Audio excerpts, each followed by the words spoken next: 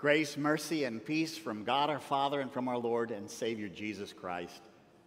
Amen. The text that Vicar has announced to you, Psalm 80, verses 1 to 7. I've tried to put the verses up on the screen for you as I work through the sermon today so you can see maybe what I'm talking about. We're almost there, right? I mean, this is the week.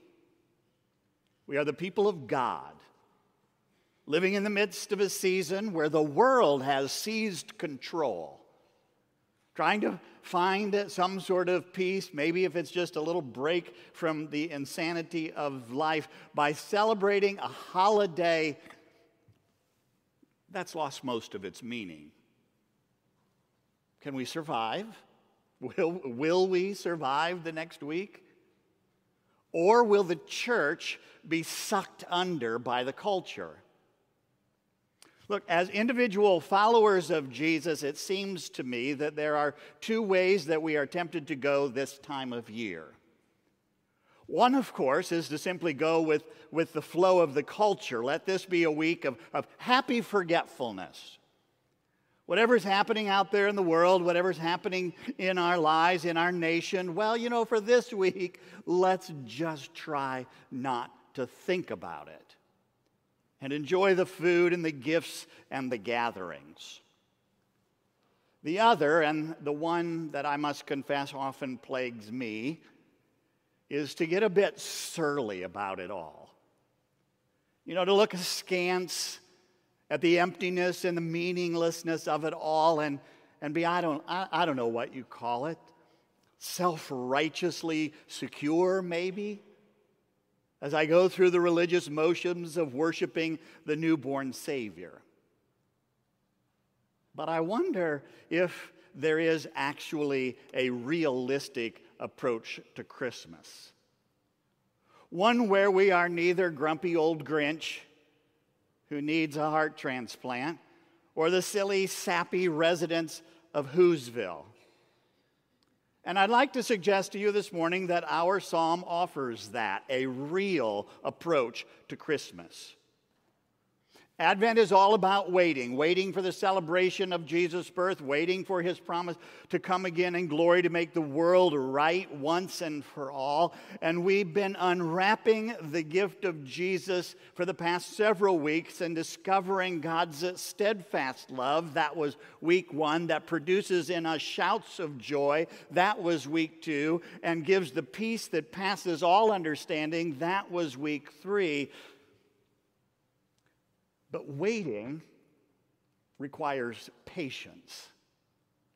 And so today we are restored to patience so that we might at last experience a true, a genuine, and authentic, a real Christmas.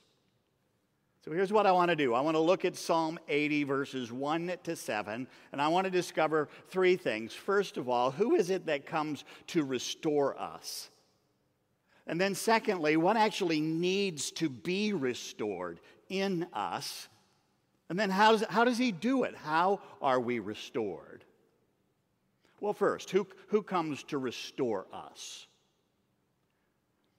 Now, have you ever seen one of those photo mosaic images, the ones I'm talking about, where they take hundreds, maybe even thousands of little pictures, and somehow the computer assembles them all to make a great big picture so that when you stand back and look at it from a distance, you see the big image, but as you get closer, you can start to see all the little pictures that they have used to make it.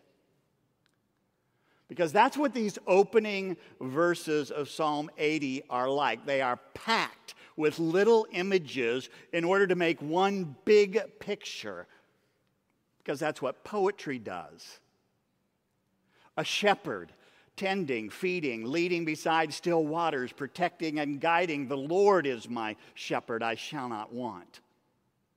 but enthroned upon the cherubim. Now, people, that's the place of the real powerful presence of God in our midst. It is the smoke and the lightning and the thunder of Mount Sinai. It is the cloud that led them by day and the pillar of fire by night. It's what filled the Holy of Holies in the temple and made Isaiah cry out, "Woe is me! I am lost. I am a goner. I am undone."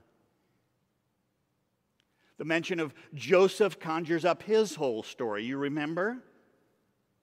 The one with the coat of many colors, doted on by his father, hated by his brothers, sold into slavery, only to become the second in command over all of Egypt, who rescued the whole family from starvation, who said at the end when he was reunited with his brothers, "You meant it for evil, but God meant it for good and for the saving of many people." Ephraim and Manasseh were Joseph's sons who had come to occupy the center region of the northern part of the Promised Land. They were the ones who, with 8 other tribes, had rebelled and rejected the rule of King David's descendants, had set up their own capital in Samaria, who, when this psalm was written, either had already been or were on the verge of being wiped out by the Assyrians. And Benjamin was Joseph's little brother, the tiniest of all of the tribes, tucked in with Judah down in Jerusalem, neither of whom were strong enough to survive the Assyrians if they decided to overrun them too. Who is the one who restores? This is the one and only true triune, all-powerful, all-knowing creator and sustainer of the universe, whose might fights for the little guy, fights for the underdog, whose tender mercy forgives the rebellious and tends them like a flock of helpless sheep. So which do you need today to restore you to patience so that you can experience the real celebration of Jesus' birth this week and his coming again to make the world right forever? Do you need the mighty champion, strong to save, one who can destroy the power of sin in you, that keeps you trapped in your little or your not so little addictions that have you doing the same things over and over, expecting to get different results? One that can actually destroy the power of death that is eating away at your health and that steals your loved ones from you? Or do you need the gentle shepherd? The one who leaves the 99 and comes searching for you. The one who picks you up and who tends your wounds and who carries you back to the fold again and then again and then again. One who uses the shepherd's staff not to beat you into submission, but to guide you in the path of righteousness and to pull you back from the edge of danger. Stir up all of your powerful weakness, O God, and come to save us. Restore us to patience.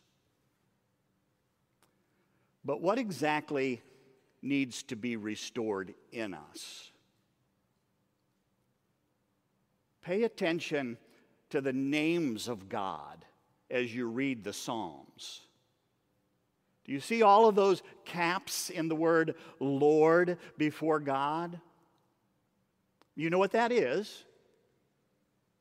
That's the English translation's way of telling you that the original Hebrew is the personal covenant name of God, Yahweh, spelled out in the yellow letters of this sanctuary's stained glass windows. It is the name that God gave Moses at the burning bush when Moses asked, "Who shall I say sent me?" And God said, "Tell them, I am sent you. I am who I am." He is the promise maker and the promise keeper.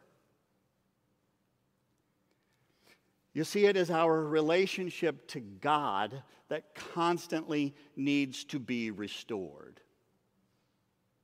Now, why might God be angry with the people's prayers, with our prayers?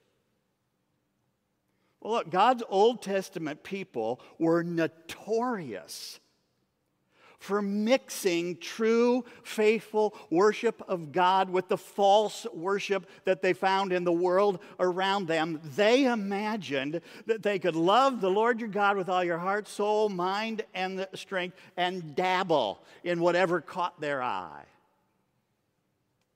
So let's be really honest with ourselves today. And let's admit that we do not always, nor do we consistently, believe that all we need to be happy and to be completely secure is God. So what have you been chasing recently? What is it that you think you have to have in order to be satisfied with your life? Maybe if we just go through the religious motions regularly, God won't even notice that we're chasing off after other things. Maybe if we honor Him with our lips, He won't notice that our hearts are far from Him. One of the dangers of our weekly worship is that it becomes empty ritual devoid of a real relationship with God. I confess that I've sinned in thought, word, and deed. I believe in God the Father and in Jesus Christ and in the Holy Spirit. Our Father who art in heaven, take and drink there. That's finished. Now where was I? Oh yeah, the next million, another toy, a new lover, more excitement. Now the scene changes. Buckets of tears. And tears will not fill you up, and they cannot quench your thirst for life. Sin dissociates us from reality, and it pushes us to develop a superiority complex. We live in a culture that is constantly telling us to be bold, to have self-confidence, to believe in yourself, to do that you can do anything that you set your mind to. And that creeps into our faith, and it twists Christianity into do more, try harder, be better, and God will bless you. And when we are successful, and many of you have been very successful, we start then to take an unhealthy pride in our achievements, which leads us to look down on and judge others as too weak, too liberal, too lazy, and then to dismiss them until they learn how to play in our league. Or our sin can dissociate us from reality until it develops into an inferiority complex. That's where you think too little of yourself. And it may be as a result of the trouble that you've encountered, your suffering and your pain, either from your own foolishness or that inflicted on you by someone else. And then once again, it creeps into our faith and it twists Christianity into some sort of perpetual condemnation where no matter how hard I try, I can't ever seem to get it right. Maybe I deserve the suffering that I'm experiencing. I am worthless. To be restored to patience in order to experience the reality of Christmas, we need to be made whole again. We need to be put back together in our inner being. To discover again that no matter how successful you are or how miserably we fail, that our value and our worth and our character and our dignity as human beings must come from someplace more reliable than our own performance.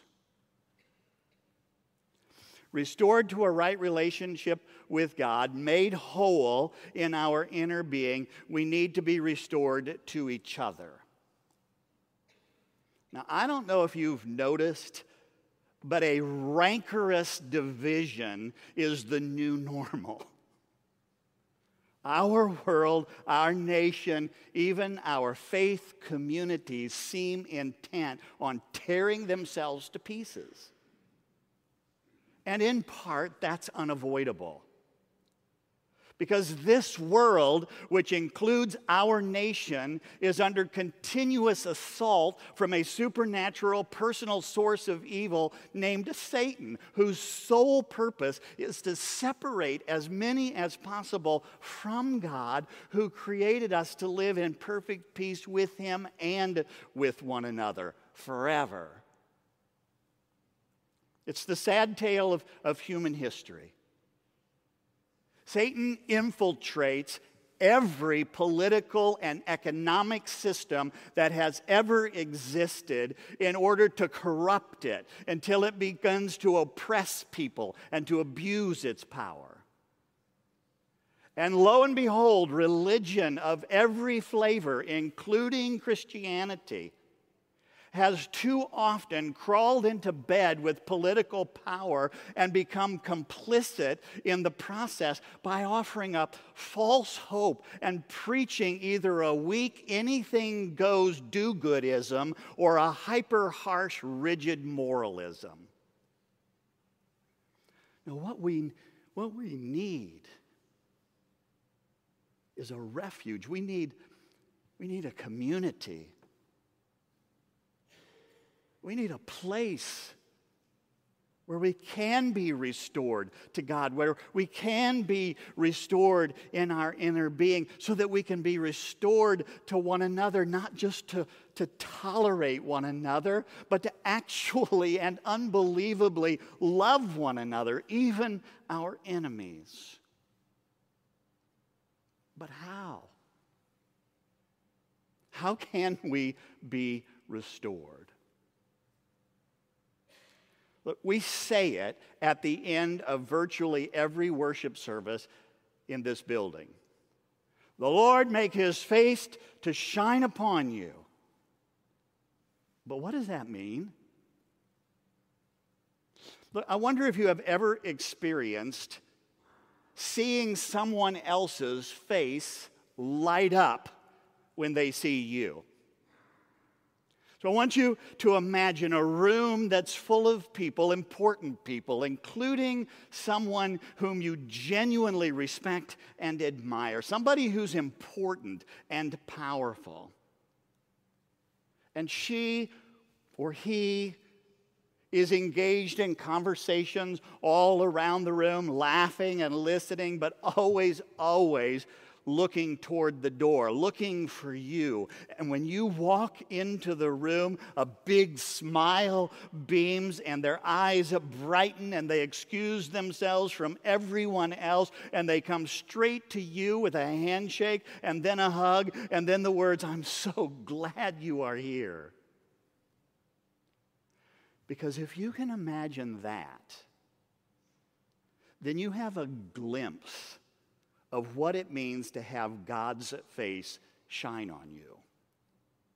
That He delights in you. That's what you were created for. That's what it was like in the beginning. That's what it will be like forever in the new heaven and the new earth. And to restore that to you, God has come down from heaven at Christmas and taken on human flesh and blood in a tiny infant named Jesus.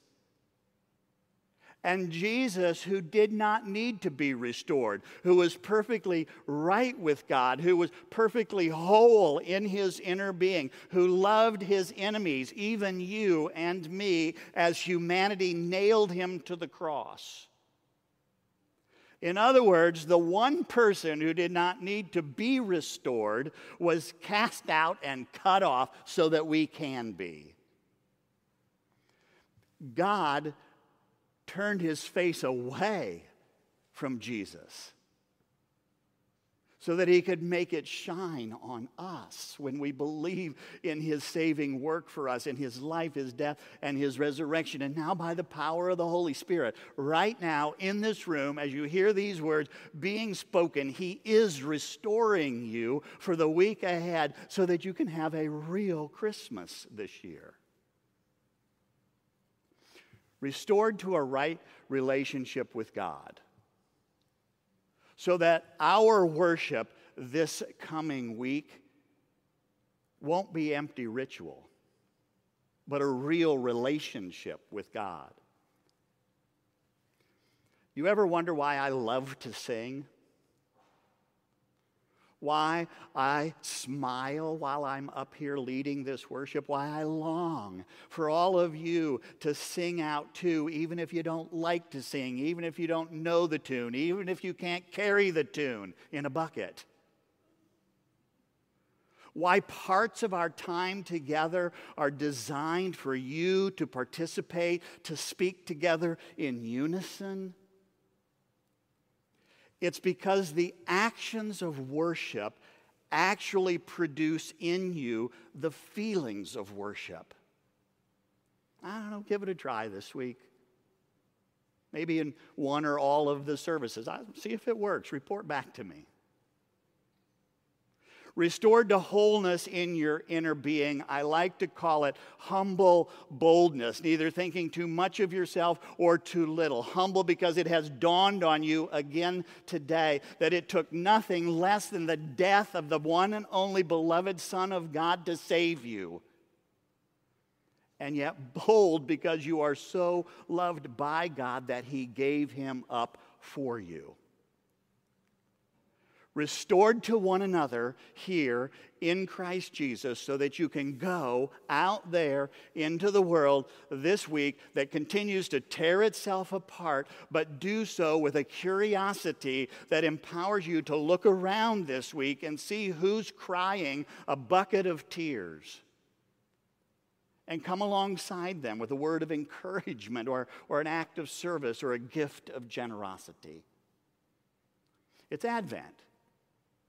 We're waiting to celebrate Jesus' birth. We're waiting for Jesus to come again and to make the world right forever. And this morning we are restored to patience so that we can experience a true, a genuine, an authentic, a real Christmas.